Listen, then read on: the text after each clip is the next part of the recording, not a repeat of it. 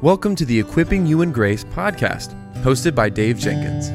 The Equipping You in Grace podcast is a podcast about helping Christians develop a biblical worldview in a conversational tone about issues inside and outside the church. Now, for today's episode, let's join our host, Dave Jenkins. All right, everybody, welcome back to the Equip You in Grace podcast. My name is Dave, and I'm the host for this show. And joining us today is our friend and sister in Christ, Dawn Hill. Dawn, welcome back to the show. Hey, Dave, good to be back. Thanks for having me on. Yeah. Well, guys, we have an exciting announcement about some upcoming projects that Dawn and I are working on. One of those is actually two books that we're going to be writing. One is going to be a lay level book, and another is going to be a more academic book on, wait for it, Deliverance Ministry. Woohoo! And yeah. And the other thing that we're going to be doing is we're going to be talking a lot about Deliverance Ministry as a whole here, probably like once a month or so on each other's shows. And so be looking for that. And we'll have, I'm sure, more to say in the coming days about the book project and update you guys on where we're at and all that. But it's exciting. It's exciting. I'm excited about this. Go ahead, Dawn. Yeah, I am too. Because I know that being a part of the hyper charismatic and the New Apostolic Reformation for a number of years, this is a big area of that movement, of that teaching. And so I know personally it's important. It's an important topic to me. I cover it, I don't know how many times on my podcast and different facets of it, but it's just really, it's an important area for me because I believe that it's creating a lot of error and deception and spiritual bondage in people and diminishing what we're going to be talking about really today, the sufficiency of Christ and the sufficiency of his word. And so I'm excited to work on it. Yeah, me too. Don's going to be mainly doing like the kind of the more legwork with the examples, and I'm going to be coming along and writing a lot of the theology. So, and that's not to say that Dawn can't write theology. I'm not saying that, but I'm just coming alongside and writing. That's going to be my part of it. So yeah, it'll be good. Yeah. So that's kind of where we're headed. But, we've been talking about a lot lately, with Doreen and you and I know you have as well on your show. We've been talking about Deliverance Ministry. And I thought, as I usually do, it's like, well, somebody might think, why does that really matter? And so I thought maybe we go back, we backpedal a little bit here and we go back to sort of like the beginning. Why does this even matter? Because if you start at the starting point, like, a runner does when they start running, a race or a marathon or, even when you're in PE class, you had a starting point and you had a finish point, So today we're going to start at the starting line. So runners at your mark, set, go. And but more seriously, we are going to start at the starting line and go from there, because this is one of, as we've said before, this is one of like the topics that it seems like, outside of people that are really, been involved in this movement, it seems like there's a lot of people that aren't talking about this. And I don't know if that's because they don't know, or they can't see it, or they won't see it, or they don't understand how serious this is. And so we're going to start today talking about the sufficiency of Scripture and the sufficiency of Christ in the Scripture. But, the main idea, like we've been talking about with this deliverance thing, is these ministries, they talk about a lot of things that seem to be good. They take a principle, like, for example, we'll talk about here in a little bit, but legal rights, that could seem good. I mean, after all, Jesus says, if you don't forgive, you won't be forgiven. So the principle sounds good. But then they say that person has opened the door to Satan having legal rights over them. And what people don't understand is when they say legal rights, they're not talking about our fellowship being hindered, they're talking, or our security in Christ being removed, they're talking about something else. That's their way of saying that we as Christians can be demon possessed, and that's what we'll talk about more. That's an impossibility. We've been sealed by the Spirit, Paul says in Ephesians 1. We've been indwelt by the Spirit. There's no possibility, if you're signed and sealed in the Spirit and united to Christ by faith in his name, there's a literal impossibility that the Holy Spirit and demons can reside in the same place. Not to mention, it's just a contradiction in terms. It doesn't make sense. Light can't exist where darkness is. And the Bible's clear about that too. All you have to do is read 1 John. But any thoughts on that, Don, as we get started?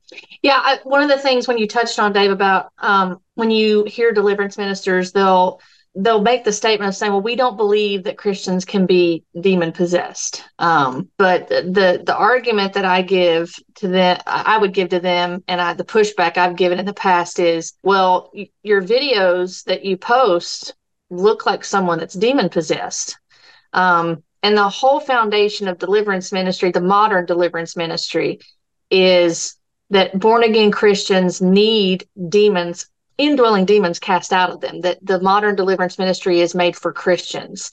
And the examples that they give, that they provide, they look like the people in the gospel in Jesus's earthly ministry that were not filled with the Holy Spirit. Right. So they were not born again believers, and they were indwelt with demons. And there's articles I've read. I mean, there's one here that's really good. It's by Robert Dean Jr. It's about demon possession in the Christian, and he talks about the arguments that they give, and he refutes them with scripture. And even in the meaning of demon possession, they will take that word and they will say, well, it doesn't mean demon possessed. They'll dilute it down, and they'll basically say, well, it just means demonized, or that you have a demon. Right. And that does not agree, in my understanding anyway, when I've looked at this in Greek lexicons and done some reading in papers and articles. It does not agree with what biblical scholars say. So there is that dilution of that word down, and then it's a whole game of semantics that they play with it, of doing that. And it's not to say too, I've had some people say, well, you don't believe in deliverance. No, I actually do believe in deliverance, because salvation is deliverance. I mean, we've been delivered from the domain of darkness according to Colossians 1:13, and we've been transferred into the kingdom, God's kingdom, because of Christ and redemption through the forgiveness of sin. So I do believe in deliverance. What I don't believe is that born again Christians need demons cast out of them. I think that diminishes the power of the gospel, and it diminishes the sufficiency of Christ. Yeah, absolutely. Even as I have a lot of friends who have been in ministry a long time, and I've been talking with the majority of them about this. And, as I've been processing this since doing the Derek Prince episode, which I got so much pushback on with Doreen, and I know Doreen did too, and we talked a lot about that. But as I started, it took probably 3 or 4 months. I don't think people understand that. Maybe longer. I can't exactly remember, but it took quite a bit of time. It took even setting a different date multiple times, I remember, for me to feel comfortable to talk about that. And even when I did, Dawn, I felt uncomfortable, because I started looking on the internet and I started realizing there's nobody else really that's talked about this. And I'm like, have I lost my mind? But so then I was like, there's got to be some. Then I started reading, not just the transcripts, but some books. And then I started realizing, okay, this is starting to make a bit more sense about what's happening. And so somebody like, me growing up in the church and, preaching since I was 16 and, reading thousands of books, it was hard for me to spot this. So I am sympathetic to, the person that is in the pew, and they're like, I don't know what you're even talking about. And it's not just the average person in the pew, even it's even people that are theologically trained and very theologically astute that are like, wait, so this sounds good on one level. But then on another level, it's really all bad. It's taking a principle that sounds good, like, if you don't forgive, you won't be forgiven, like Jesus says in Matthew, at the end of Matthew 6, the Lord's Prayer. And then it takes that principle and it interprets it in a way that gives Satan legal rights, a legal permission to come in and, obviously indwell a Christian and dwelt by the Spirit. Right.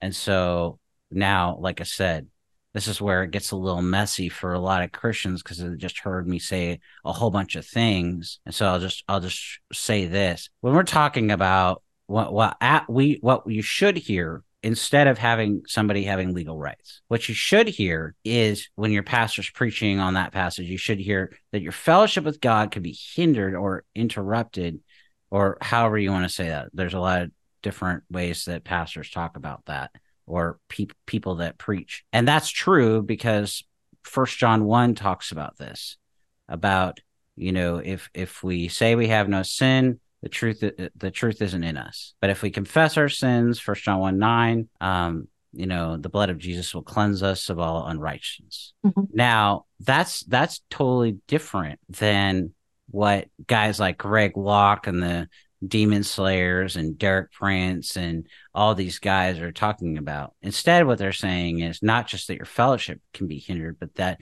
you've given them permission for demons to come in. And I think not only does that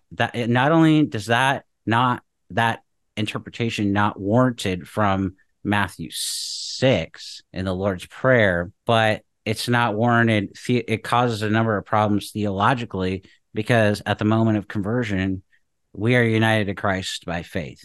We're indwelt by the Spirit. We're justified. We're adopted. We're forgiven. Yeah.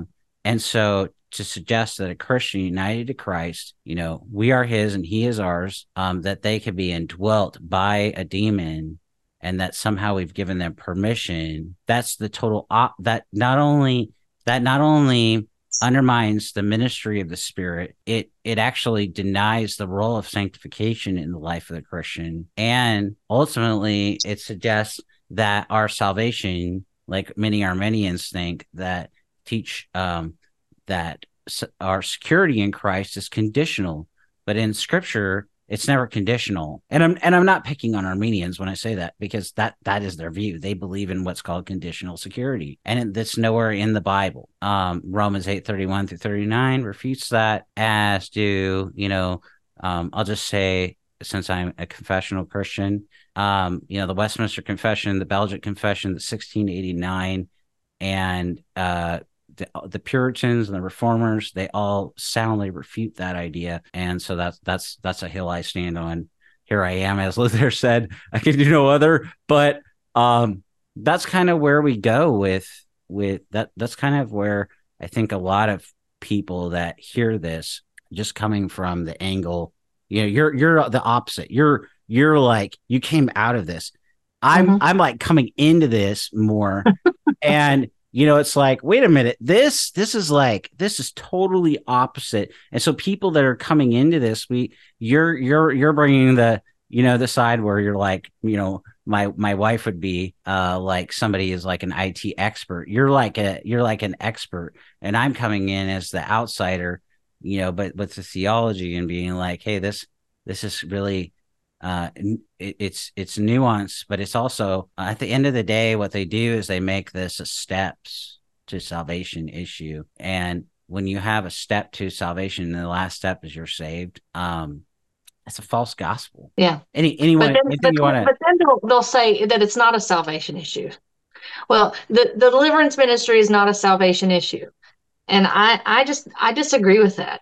I disagree with that statement, because again, I go back to, if I have to worry about demons indwelling me as a born again believer, then why do I need salvation? Why do I need Christ? Why do I need the Holy Spirit? Is he not sufficient enough to keep me from the evil one? Is he? I mean, and then over and over reading in Scripture, I continue to find passages that the battle that we engage in spiritual warfare as believers is always from without, as far as the devil's concerned. It's not from within.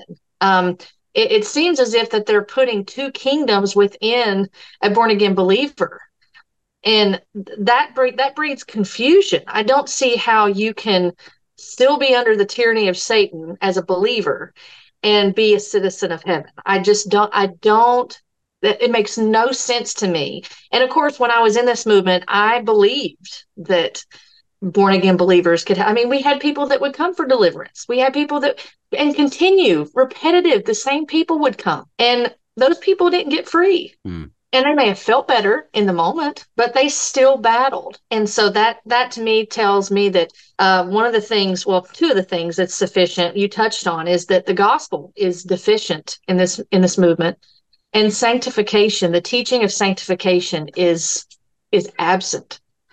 People are not understanding. I was just listening to an interview the other past couple of days. The discussion was basically that, I just don't believe I'm a sinner anymore. That, I don't have those, I kept saying I was a sinner, but now I realize that I need a deliverance ministry and I'm not a sinner anymore. And I'm thinking, well, you still sin. You haven't been delivered from this earth. You've not been glorified yet. So you're going to battle with those things. And the good news is you're not doing it alone. You have the Holy Spirit who helps you. He sanctifies you. He conforms you to the image of Christ. Yeah. But the whole focus of deliverance ministry, I think that they are grossly missing sanctification in this, and people are not understanding that they are going to struggle with things in this world, but we have hope because of Christ. We can rejoice in that, even in the midst of trials and sufferings and difficulty and hardship, that we have a hope that the world doesn't have. Yeah. And that's comforting. It is comforting. Yeah. As you're talking, I'm thinking to the person that, again, you're talking from that side, so I'm going to talk from this side. The person that's been a Christian like most of their life, and they're listening to this. So for that person, I'm going to say this. So from the angle of a conservative Bible-believing Christian, you're justified. You're brought in from the kingdom of darkness into the kingdom of light, as Paul says in Colossians 1. And then this is all these things happen in an instantaneous moment. You're justified, you're adopted, you're brought into the family of God, you're indwelt by the Spirit, and all, you're sealed in the Spirit. You become His, He becomes yours, and there's so many things that happen in a moment in time when you're brought into the kingdom of God. But what we're talking about when we talk about sanctification, we're talking about not just, that you've been brought into the kingdom, that you've walked through the door, that Jesus has opened your eyes and now you're saved. We're talking about after that now. We're talking about the struggle that every single Christian has. This is where we go to Romans 6 and Colossians 6 through 8, and we go to Colossians 3, and we even go to Galatians 5, which we're going to talk about Galatians 5 here in a little bit. But Romans 6 is all about, mortification, putting sin to death. Romans 7 is all about indwelling sin that every single Christian is battling, as John says, against the world of flesh and the devil. And I think it's 1 John 2. And the reality is as Paul talks about in Romans 8, sometime slow down a little bit in Romans 8 and notice all the times and all the mentions of the Spirit is helping in the midst of our suffering, in the midst of our trials, and just notice all the mentions of the Spirit and the Spirit's work there.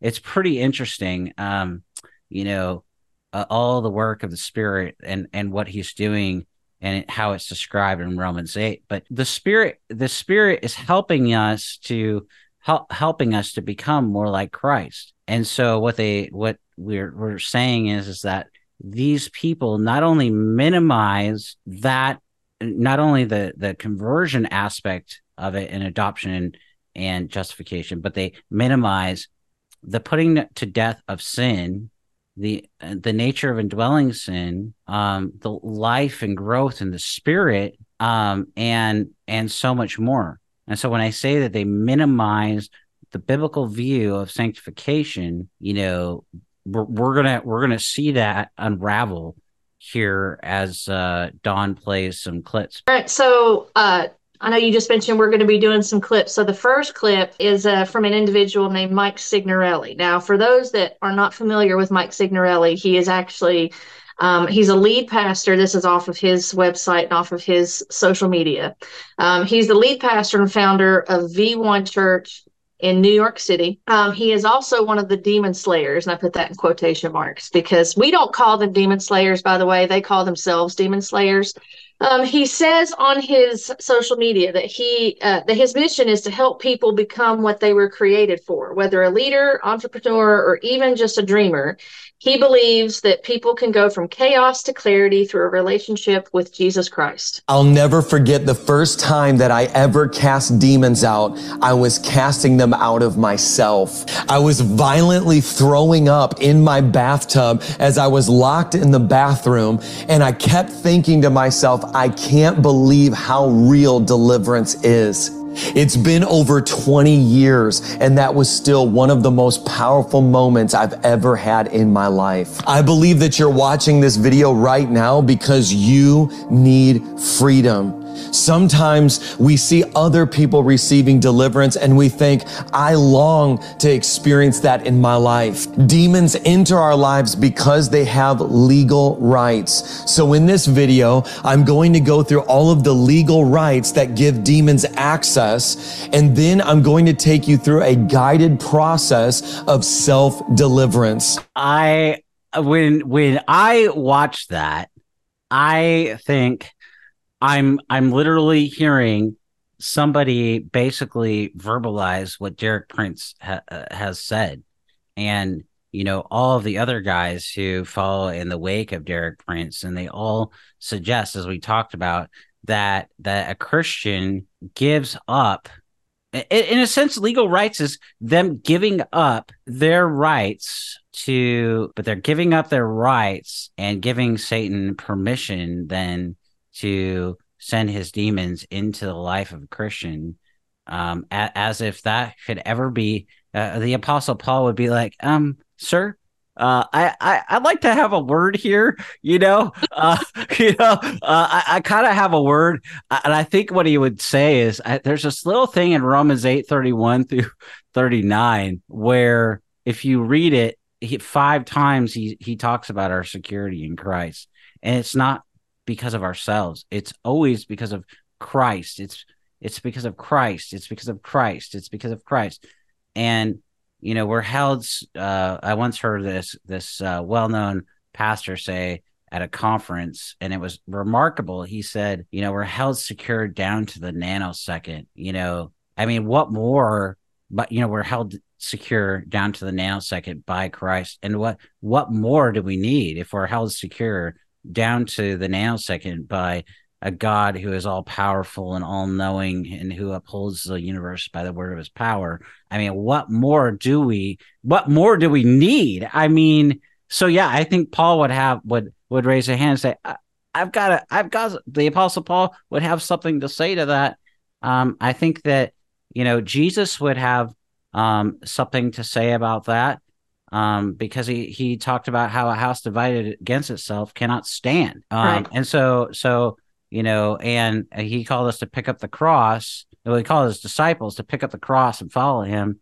And he called every single Christian, this is in Luke 9:23 through 27, he called them to pick up their cross and follow him. And then in Luke 9:51, he sets his face to Jerusalem, and he's going to focus, like he does in John 13 through 17, on teaching primarily his disciples.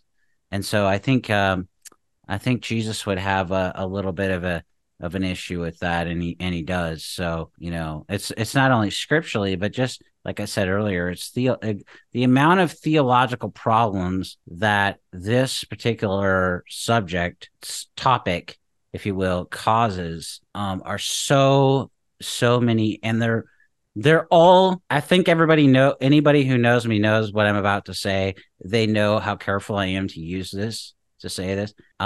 It's damning. It means if you believe and you teach this kind of doctrine, I would have a hard time scripturally calling you a Christian, because I mean, to be a Christian means at minimum that you believe the gospel. You believe the death, burial, and resurrection of Christ. If somebody comes to me and they tell me their story, I'm just looking for basically two things.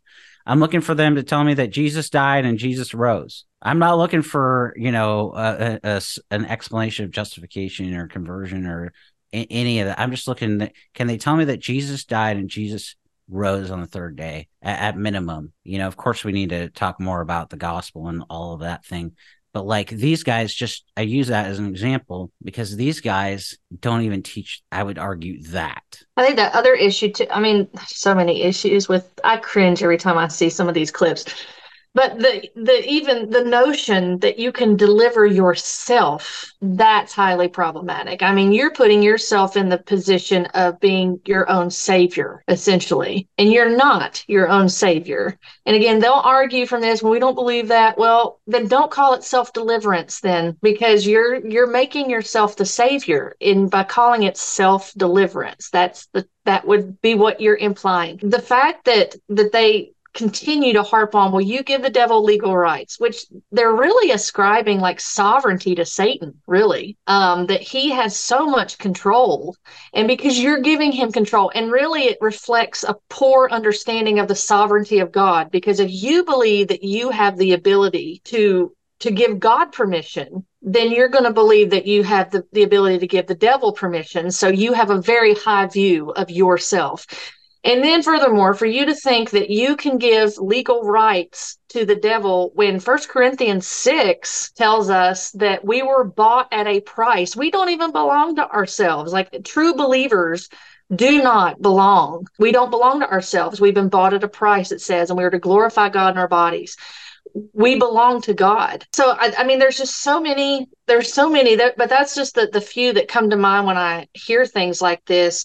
And then another, it's an appeal to experience, Dave. I mean, I don't know how many times I hear these people and they appeal to their personal experience. And then in doing that, it becomes the foundation upon which the truth rests for them. So because it's real and it happened to them, like you hear with Signorelli, this is how I knew deliverance was real. He was casting demons out of himself. He's throwing up in his bathroom. And I'm thinking, where is this in scripture? Like we don't see believers doing this. The epistles are silent. The apostles did not teach this to the early church. They didn't tell Christians how to deliver themselves from demons and to do mass deliverances and to cast demons out of believers. They told them, do not gratify the desires of the flesh. You need to put on Christ. You need to put off the old self, put on the new. These are the marks of a Christian. These are the ways you're to walk in. It's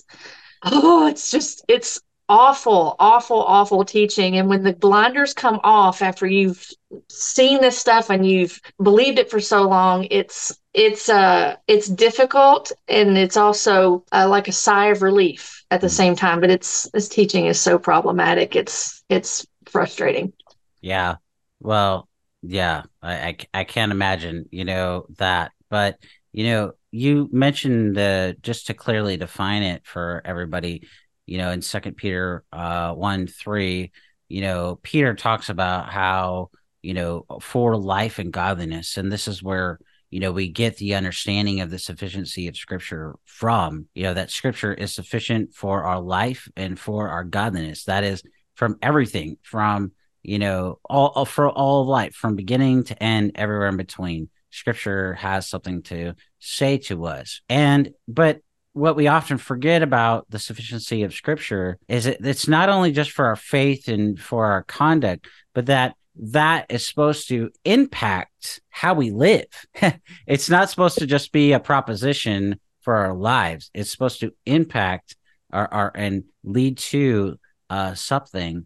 It's supposed to lead to our behavior and our conduct and our morals and our ethics and our decision making, and everything is to be changed in light of the Scripture. That's what the sufficiency of Scripture is all about, and that's why this teaching undermines the sufficiency of Scripture. And also, one other important thing that we see in the book of Hebrews Hebrews really illustrates this well, because what we see in Hebrews is Christ is greater than everything in the Old Testament, greater than the temples, greater than the sacrifices, everything. And so, Christ is presented as superior to all those things. And this is so we can say that the sufficiency of Scripture leads to the sufficiency of Christ. Not only that, but I mean, you look at Jesus' own words in John 5:39. These words speaking about the Old Testament testify of me. Jesus talked about it as well in Luke 24:27. That he interpreted Scripture to the disciples on the road to Emmaus. And so this really matters, because if you don't believe, these guys could believe these things about the Bible, but and I'll say it that way, as charitably as possible. But then I'm going to come back and say they don't practice it. Right. So whether they believe it or not, I mean, that's questionable. Okay, big question mark. But then in practice, they don't put it into practice. And this is this right here is one of the biggest issues, not just with deliverance ministry. It's an issue in general, with the New Apostolic Reformation, with social justice, and a whole host of other things, where you have people who say, I believe this, but then you look, oh, are you practicing it? No. Okay. So then the question is, do you really believe it? If you're not going to practice it, do you believe it? Because Paul told Timothy to watch his life and his doctrine. He never separated life from doctrine. He joined them together. One will impact the other. One is going to fuel the other. We often instead talk about, here's 5 steps for this and that, and this is going to do this, and this is going to do that. And then you look at problems like this with the deliverance ministry, and you really see okay, here's something to do, but the doing is not in the Bible. So the next example that I have is from Isaiah Saldivar, and Isaiah Saldivar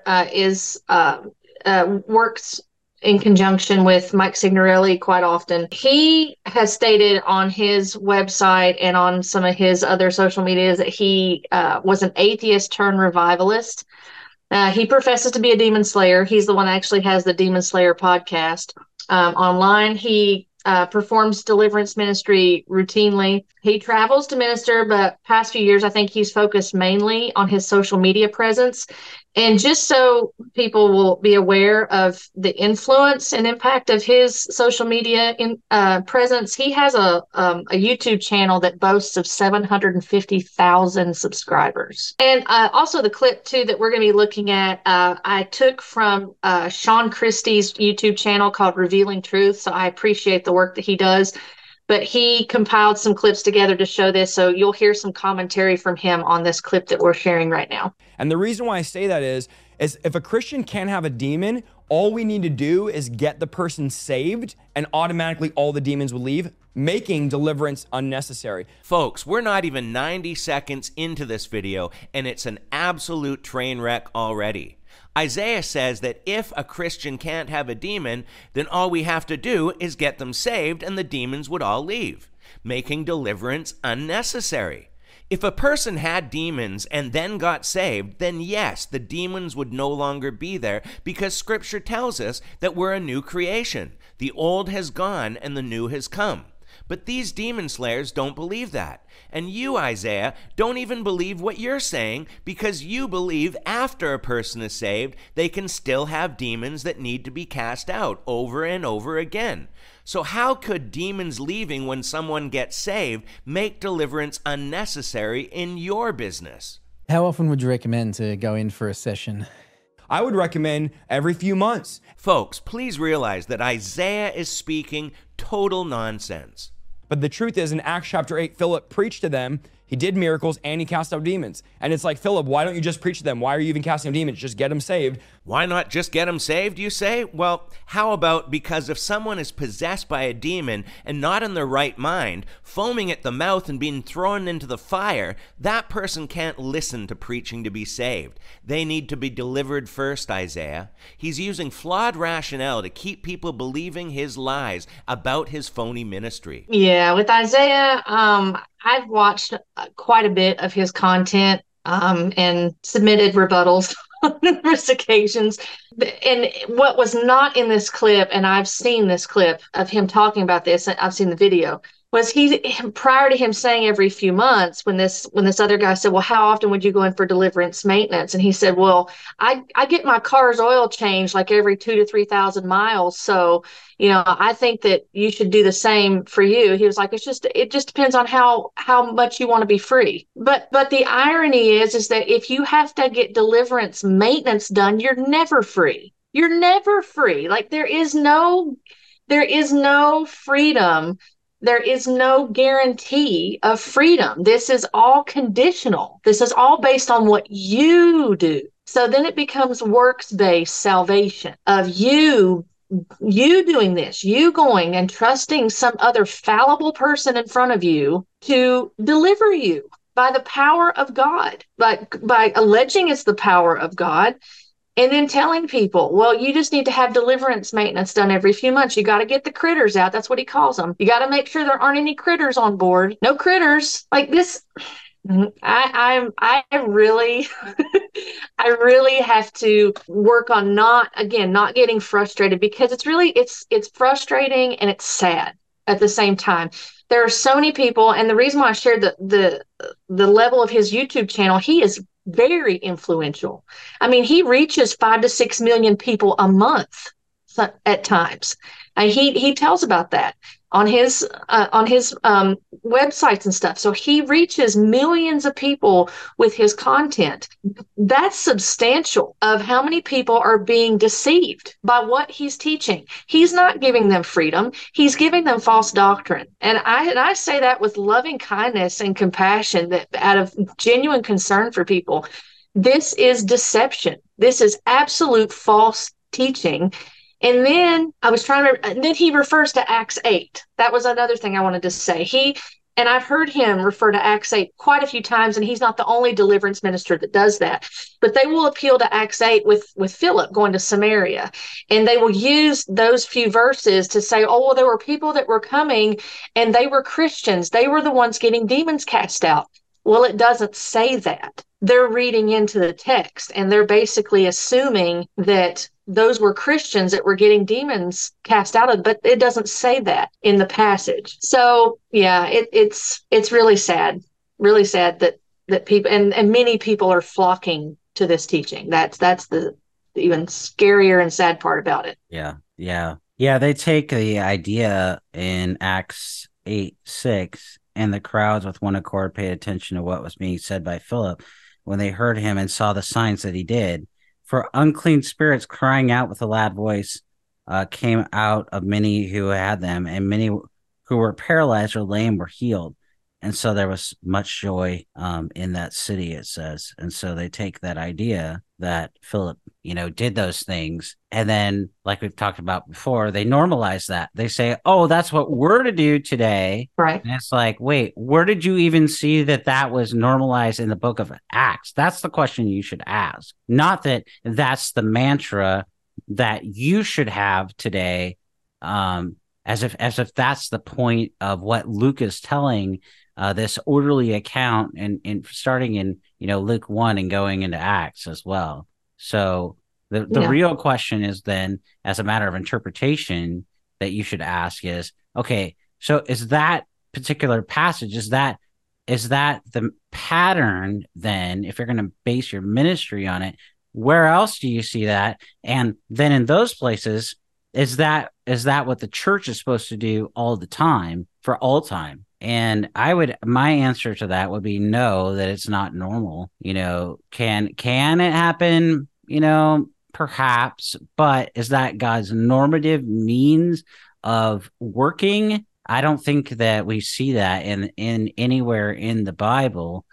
So then you're going to take a text like this and reinterpret it to suit your ministry. That's kind of the problem with the principle idea. The principle of it may sound nice and appealing to people, but then that's what you have to understand then that's what they're using as a justification to engage in it. So it sounds good, but then ask the question, this is what they're using to base their ministry. I don't know. Is that helpful? It is. And I think one thing for people to understand when they hear modern deliverance ministers talk, you always have to remember what they mean by deliverance. They're not talking to unbelievers. They're saying that deliverance ministry is reserved for born again Christians, people who are already saved, and they need indwelling demons cast out of them. And my question for them would be, then I want you to show me in Scripture of an example of a born again, spirit filled believer having demons cast out of them. I'll wait for a verse. Yeah.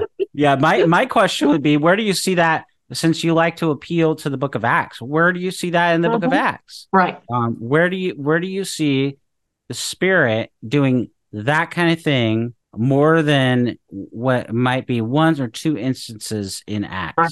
Okay, at most. So if there's one or two, we'll grant two examples in Acts, one in the passage that we saw, and then one with, Paul later in like Acts, I think it's 18. So, where other than that, how are you going to justify two examples as the basis then for the need for somebody to go and get continued deliverance, like we just heard from Isaiah Salvador, like they need to go to the doctor to get a checkup. So they need to go to Dr. Salvador or Dr. Locke and on and on and on to get their, deliverance checkup so that, they're good. Well, like we talked about at the beginning, that just undermines the role of sanctification. In fact,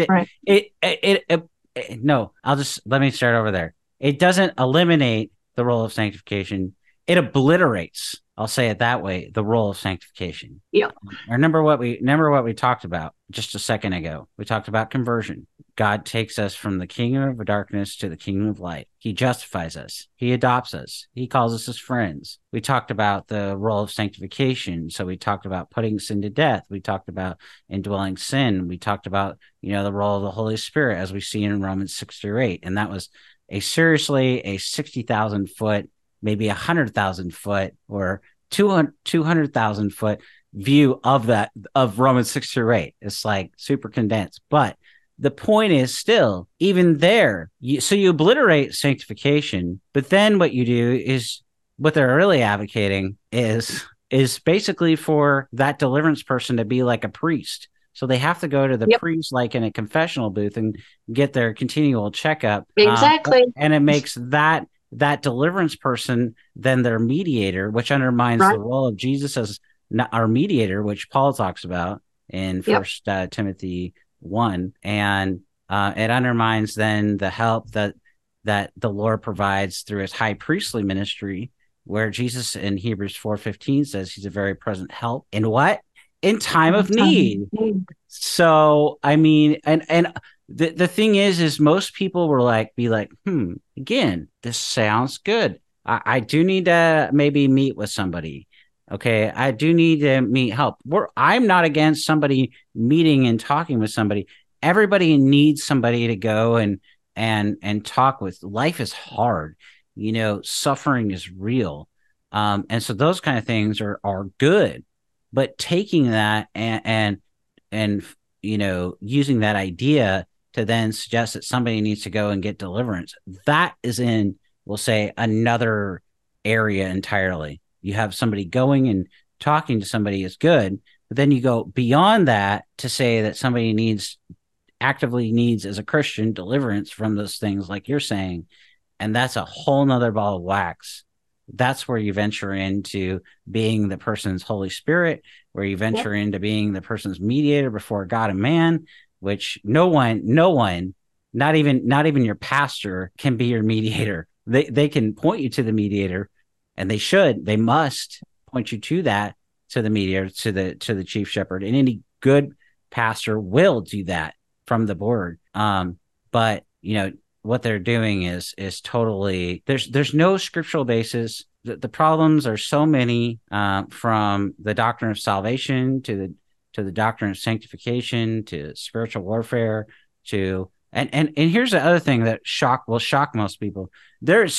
People think there's so much in the Bible about demons and Satan and angels, and it's like, there's only like a few places in the Bible, like in Isaiah and Daniel and Revelation, and off the top of my head, there's really not that many passages that actually talk about all three of those subjects as a whole. And so, the fact that they're talking about that in excess, that says everything about them, because the Bible doesn't say a lot as it is anyway. And so that fact that they would want to base their ministry on something where the Bible is it's not silent. I won't say that, but it doesn't have a lot to say. If you don't believe me, go look at any systematic theology and these types of sections on angels and Satan and demons and those kind of things. They're very small, for a reason, because there's not much in the Bible about as much, I should say, as they're making it seem. Yep. All right. Well, the third clip that we have is from Jennifer LeClaire. So I actually I had personal interactions with Jennifer while I was in this movement, because Ryan was affiliated with her. She was always very nice to me, but at any rate, aside from just her being nice and cordial, Jennifer LeClaire is an internationally recognized author. This is off of her website. Apostolic prophetic voice to her generation and conference speaker. She carries a reforming voice that inspires and challenges believers to pursue intimacy with God, cultivate their spiritual gifts, and walk in the fullness of what God has called them to do. She states that she contends for awakening in the nations through intercession and spiritual warfare, strong apostolic preaching, practical prophetic teaching. She's the senior leader at Awakening House of Prayer in Florida. She's the founder of the Ignite Network, founder of the Awakening Prayer Hubs. She formerly served as the first female editor of Charisma magazine, and she claims to have written over 50 books. She is also affiliated with the Apostolic Council of Prophetic Elders, Bill Hammond's Christian International Network, the United States Coalition of Apostolic Leaders, the International Society of Deliverance Ministers, and Shayon's Harvest International Ministries. So let's hear what Jennifer had to say. We are causing more problems with our own mouth. See, here's the thing. We blame everything on the enemy. Oh, the devil. Oh, the devil. Oh, the devil. And it's like, how about saying, oh, my mouth. Oh, my mouth. Oh, my mouth. Because it's the enemy that's using your words against you, right? It's your words many times that are giving him the legal right to do what he does. When she talks about, what comes out of your mouth, I thought when I originally watched this of, Jesus saying in Luke 6:45, out of the abundance of the heart, the mouth speaks, and out comes, Jesus would say in Matthew, in Matthew's gospel, he talks about all the things that, that come out of the heart, sexual perversion and all of that. And so when she was talking about that, that's kind of what I was thinking. But then she went to legal rights, and I'm like, wait a second, what are you even talking about?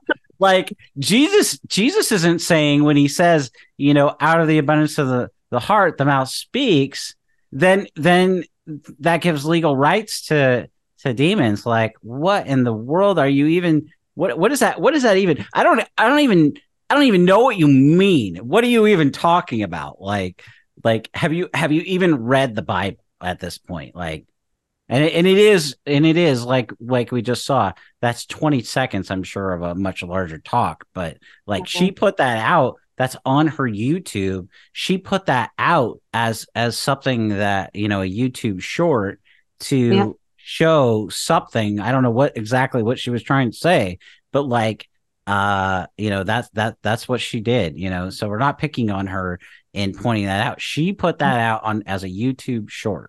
So she chose the length of that and chose to promote it. And it's interesting because what she's saying is word of faith. I mean, and instantly, as soon as she started talking about is the power of your words.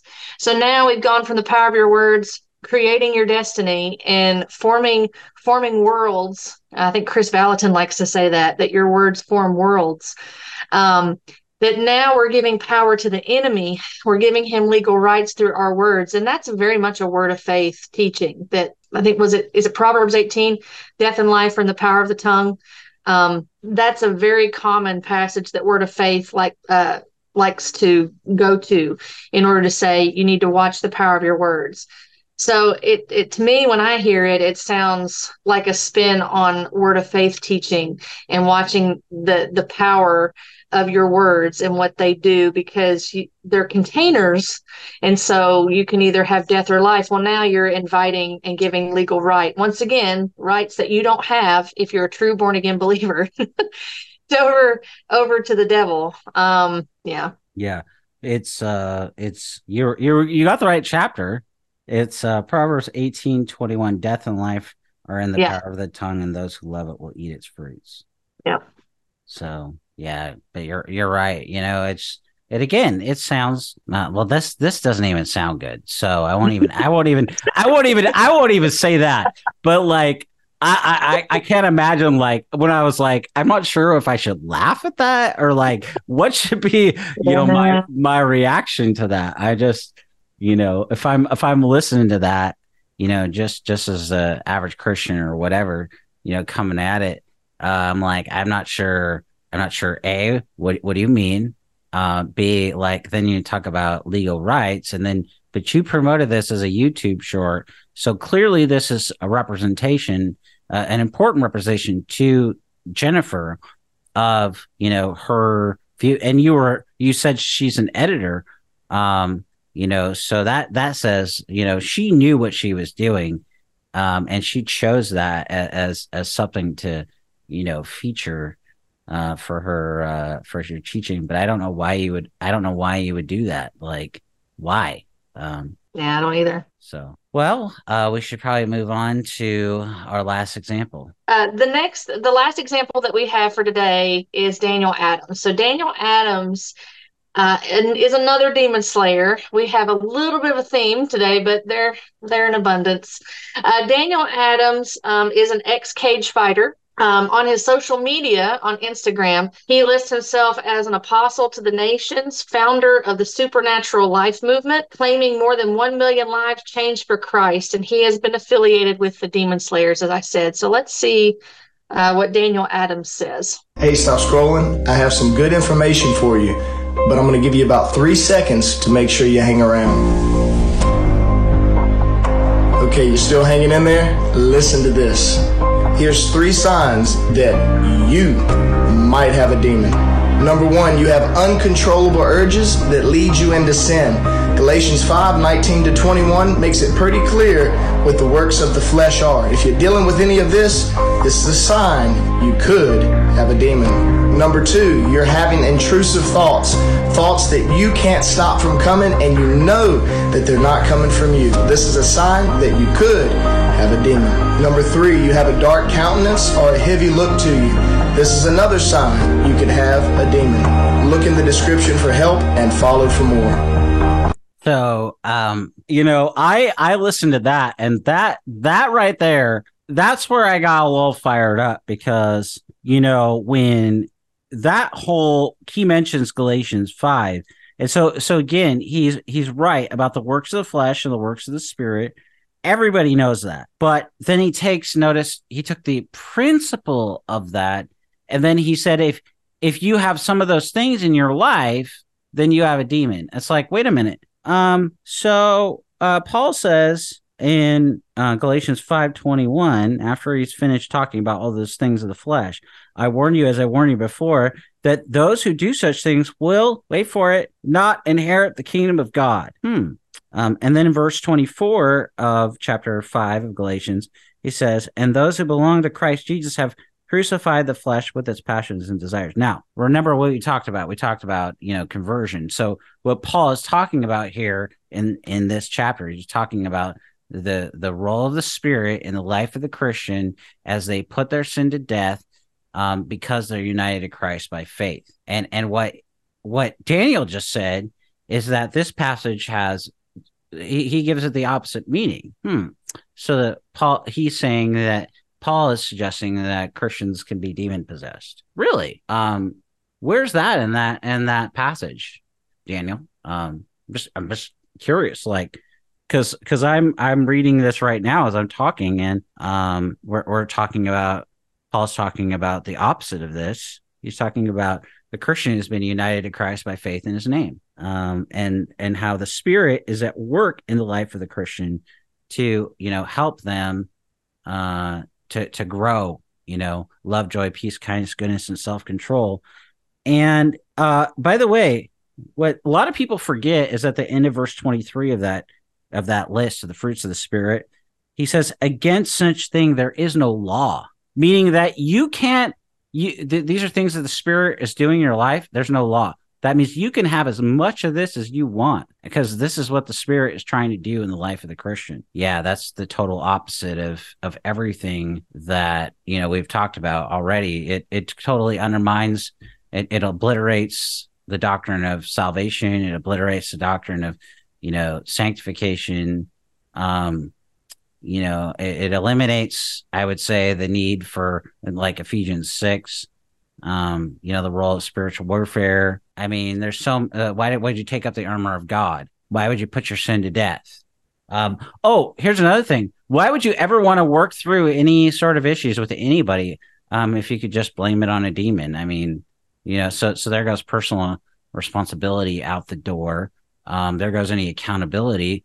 There goes church membership. There goes church discipline. There goes any kind of, like, you have an issue with somebody. Why would you ever want to, work through any kind of issues in your own marriage? So you just, harmed people's marriages. You harmed relationships in the church. Oh, just blame a demon. And of course, that's not what the Bible says. And that's not what, Paul is saying, but that's where you have to go when you hear something like this. That's what he's suggesting. He's destroying the need for accountability, the need to reconcile, the need to repent, the need to grow, the need to have the tough conversations with somebody.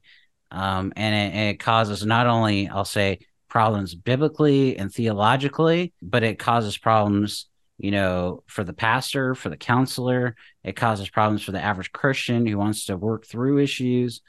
Just blame a demon. I mean, you have to pay attention.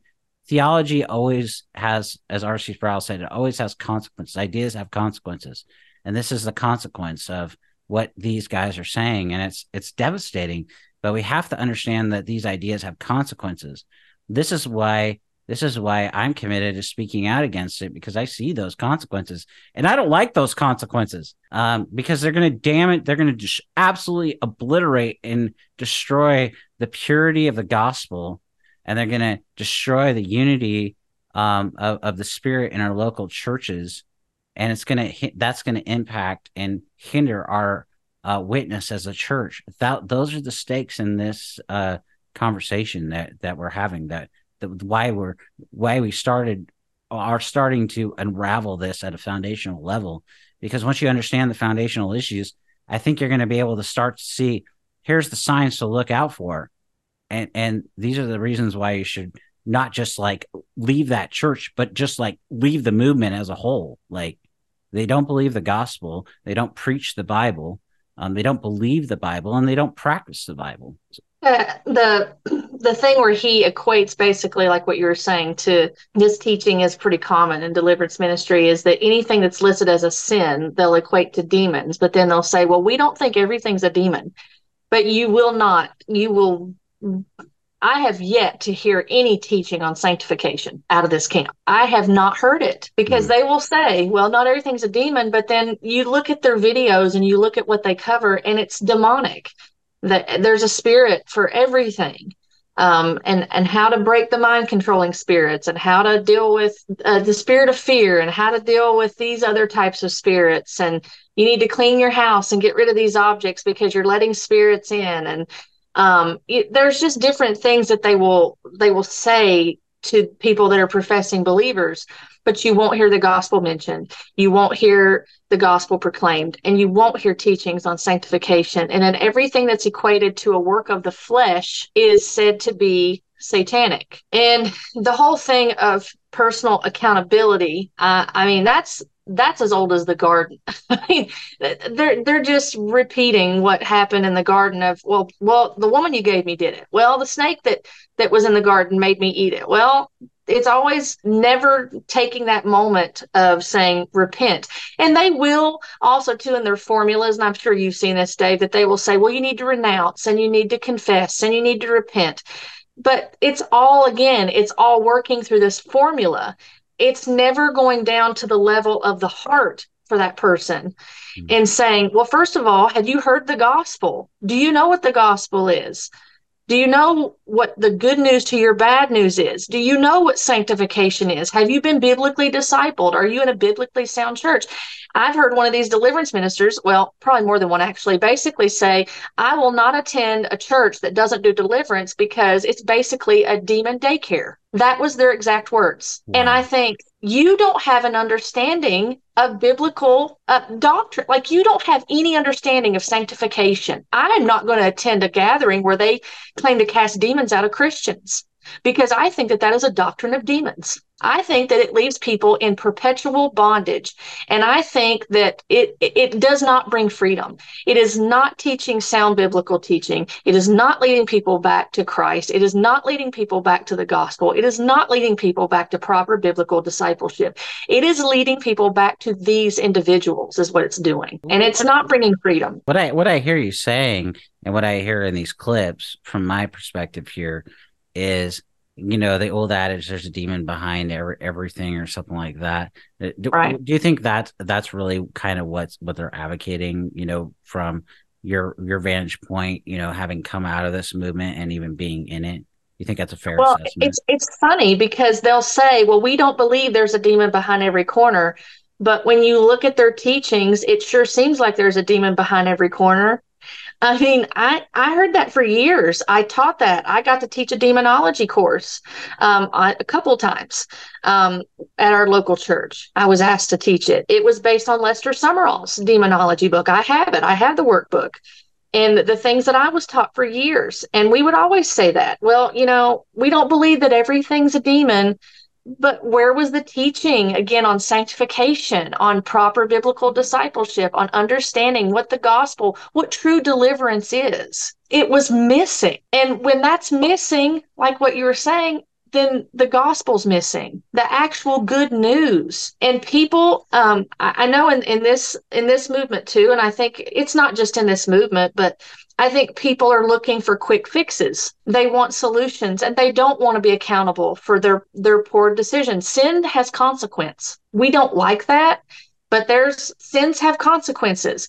There's times that God is gracious and merciful, and we don't get the consequences that we actually deserve from our sin because of his grace and mercy. There are times that people have consequences from their sin, but people don't want to face that. So there's a passage in Philippians 2, beginning in verse 12, and it says, therefore, my beloved, as you have always obeyed, so now, not only as in my presence, but much more in my absence, work out your own salvation with fear and trembling. For it is God who works in you, both to will and to work for his good pleasure. You could probably tell better than I could, Dave. It sounds like to me, it's not telling you that you secure your salvation, but we work along with the Holy Spirit in our sanctification. So our justification before God, we have no part in that. I can't claim any of that. Ephesians 2 talks about it is by grace through faith that you've been saved, not of your own works, lest anyone should boast. So I can't boast in my salvation. I am working with the Holy Spirit in my sanctification. So when in Philippians, when we talk and hear about this and we read it, we're seeing that God is working in us to will and to work for his good pleasure. And so people don't want, my point in bringing that up is that people don't want to be accountable for their sins. It's not pleasant, and I understand that. But I think deliverance ministry creates an out. And there is a great focus on the demonic, even though they will give lip service and say, well, we believe in sin, but not everything's a demon. But then all the books you see that they write are about Jezebel, Leviathan, Absalom, Judas spirit, how to get rid of mind-controlling spirits, squids, the sneaky squid spirit, marine spirits, all these spirits that you got to deal with. And then there's so many of these books out. I mean, who has the right one? That's who do you listen to? Because they don't even agree on some of the things that they share. They're getting extra biblical revelation. Why is Scripture not sufficient? I thought it was supposed to be sufficient. Well, because it is. So you have people that don't want to be accountable for their sin. And so what's an easy thing to do? Well, it's a demon. Or my great-great-grandmother, she played with the Ouija board. Or my great-great-grandfather was a Freemason. Or so-and-so had this, and so I must have a soul tie because of 15 ex-husbands or somebody that somebody has. And so I got to break all these soul ties, and I got to break generational curses, and I got to do this, and I got to do that. And it's not focusing on the fact of you are a sinner in need of Christ. You are accountable for your own life. And God tells his people, flee from these things, separate yourself, come out from among them. You are to crucify your flesh. You're not to gratify the desires of your flesh. You are new in Christ. You are to put on Christ. You are not to walk in the ways of the Gentiles. This is not how you learn Christ. I mean, Paul talks about that and tells them, this is your old fleshly way. This is not how you learn Christ. This is the way you're supposed to walk. Nowhere in there did the apostles tell believers, hey, by the way, you need to go so-and-so down the street and every couple months, and you need to have demons cast out of you because it's just not sufficient. And the deliverance ministers won't say it's not sufficient. They will say, well, we believe Christ is sufficient. But your teachings don't support that sufficiency. That's the problem. They don't, what you're saying and what you're teaching do not line up with scripture. And it's devastating. It's damaging people for the sake of followers, for the sake of money, for the sake of building an empire, building your own kingdom. Yeah. I hope that people will listen because it's out of great concern. I really want to see people delivered from the domain of darkness and to really understand what scripture says, because what scripture has to say in context is far better than what any of these deliverance ministers will ever tell you. Really, that's really well said. And this just takes us back to the beginning. And, I said at the beginning, we're going to rewind things a bit and begin like a runner at the start line. And really, we're just continuing to go, ready, set, go. We're on go here because not enough people are understanding that this movement is undermining the sufficiency of Scripture, as we talked about. And it's undermining the sufficiency of Christ. And it's laying a heavy yoke and a burden on people that cannot be sustained. They cannot get the help that they need. If you have to continue to go back to Isaiah Salvador and others, and it reminds me of something actually that you said in another conversation, but when we played the Greg Locke's mass deliverance thing, you said, why don't they just play that over and over again? It's a good question. Why don't they? Why don't they keep playing that over and over again? And then the question is for Isaiah Salvador, if you think that that's true, that maybe he could play that over and over again, which he's never said, but if he's done that mass deliverance, why does somebody need to go to you or Greg Locke or Alexander Pagani or any number of people need to come to you for ongoing deliverance? It's just that makes no logical sense. Why would anybody need to go to you if they can just go watch that video and see a mass deliverance and they can be delivered? Or Mike Signorelli, you can just watch his video and he'll walk you through the steps of self-deliverance. So nobody ever needs to. There's so much videos and episodes out there. So why does anybody ever need to go to anybody and pay them major bucks like Doreen talked about in another episode? And it's just like, wait a minute, that when you start to ask those kind of questions, I hope that the red flags are coming up and that the concern level should be there. Your discernment radar should be on red alert. It should be at the highest level. We're at DEFCON 1 here, folks. We're at the high. We should be at the highest level of readiness. This is leading people astray. It's taking people away from the truth. And in fact, Greg Locke boasts, we're bringing so many Baptists over. Okay, great. You're bringing so many Baptists over and who are unregenerate then. Because, any regenerate Christian who knows anything of the truth of the Bible, they're going to be able to see through this once they're shown, and it's shown, this is what this is. any regenerate Christian would be like, I am repulsed by that.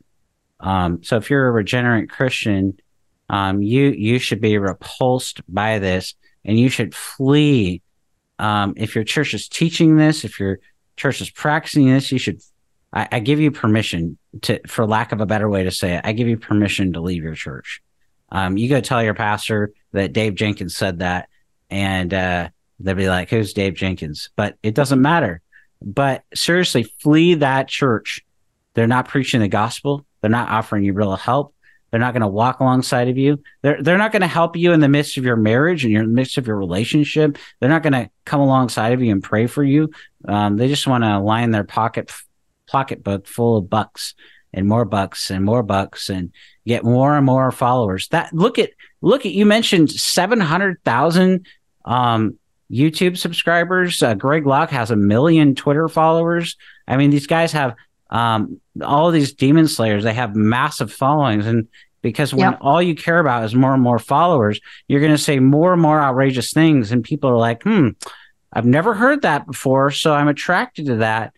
But sooner or later, people are going to realize that's not any good, and they're going to go away from that.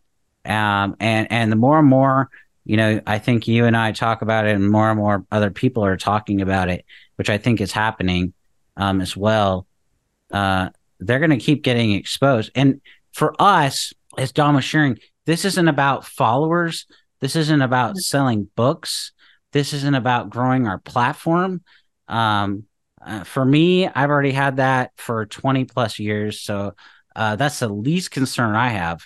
The concern that I have is that people, the lost be reached, that they be converted, that those who are being hurt by this movement, that they would be helped instead by the word of God and by the grace of God revealed in the word, and so that they can be disciples of Christ.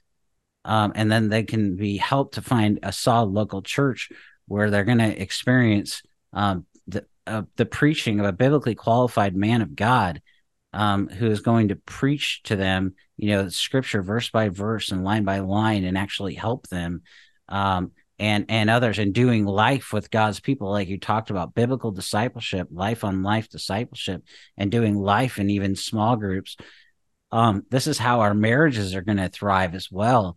How kids are going to grow to in their discipleship as well, and on we could go. I mean, but the danger is when you undermine the sufficiency of Scripture, you undermine the sufficiency of Christ revealed in the Word, and that causes all sorts of issues, as we've seen today, all across the board, from the beginning point, where you're starting to talk to somebody in evangelism, all the way to the end, where somebody's going to go to eternity.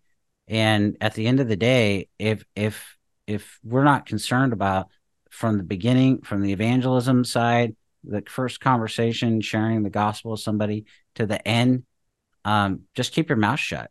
That's what I'll say. We should care about the beginning, evangelism, all the way to when somebody goes be with the Lord. That's the whole process of the Christian life, from beginning to end. I mean, and then there's everything in between.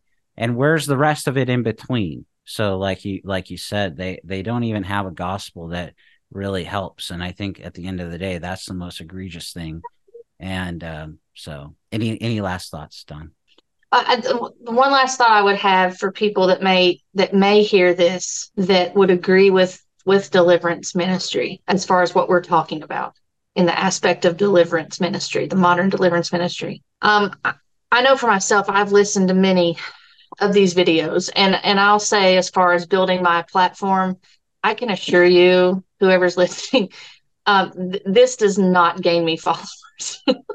If anything, in the past several years, I've lost. And so I consider that gain for Christ. As far as deliverance ministry is concerned, I would consider this thought. When you hear someone that is misappropriating Scripture to support their teaching of deliverance ministry, you need to ask yourself what Christ they're presenting to you. Because if, just as Dave was talking about the sufficiency of the Scripture and the sufficiency of Christ, someone who would take the Word of God, the very Word of God, and twist it and contort it, whether they mean to do it or not, whether it's intentional or unintentional, because they're deceived themselves. I don't know their motives, but God knows their motives. For someone to take scripture and twist it and contort it, they are not presenting the truth to you, which means they're presenting something else to you that is not bearing witness with what scripture actually says. And that is dangerous. And it's not something to ignore. It is something to test. It is something to make sure that what the Word of God says in context is bearing witness with what they're saying. Because at the end of the day, those of us who are born again believers, the desire is there to glorify Christ in everything we do. We are told over and over in Scripture, walk in a manner worthy of the gospel of Christ. We are to conduct ourselves in such a way that we're glorifying Christ. What glory does it bring to Christ when the Scripture is not presented correctly? And if that teaching is being perpetuated and it's telling you these things that aren't found in Scripture, then it's drawing you away from Christ and unto these individuals and unto something that can't save you and can't give you true freedom to understand what Christ really did on the cross and what true deliverance is. And that what he did was sufficient, and what the word says about it is sufficient. And that's enough. And I would just encourage you and challenge you with that for those that are listening. That's really well said, Don. Well, everybody, we're going to continue. This is just the beginning. We hope that as we continue to talk about these things, that it will be, helpful to you, with the goal that, we want you to know Christ revealed in the Word, and we want you to be in a church where you're hearing, God glorifying preaching and God glorifying worship, where the scriptures are opened and the songs are saturated in scriptural and sound theology. So thank you guys for listening or watching. And until next time, God bless you.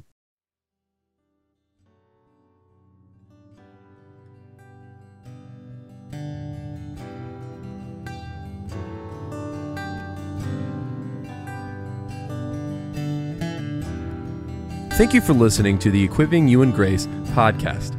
If you enjoyed it, please subscribe, rate us on the app, and share this with your friends and family on social media. If you want to find us on social media, you can find us on Twitter @Servants of Grace, on Instagram @Servants of Grace, or by searching @Servants of Grace on Facebook. You can also find this episode and many others like it on the front page of our website, servantsofgrace.org.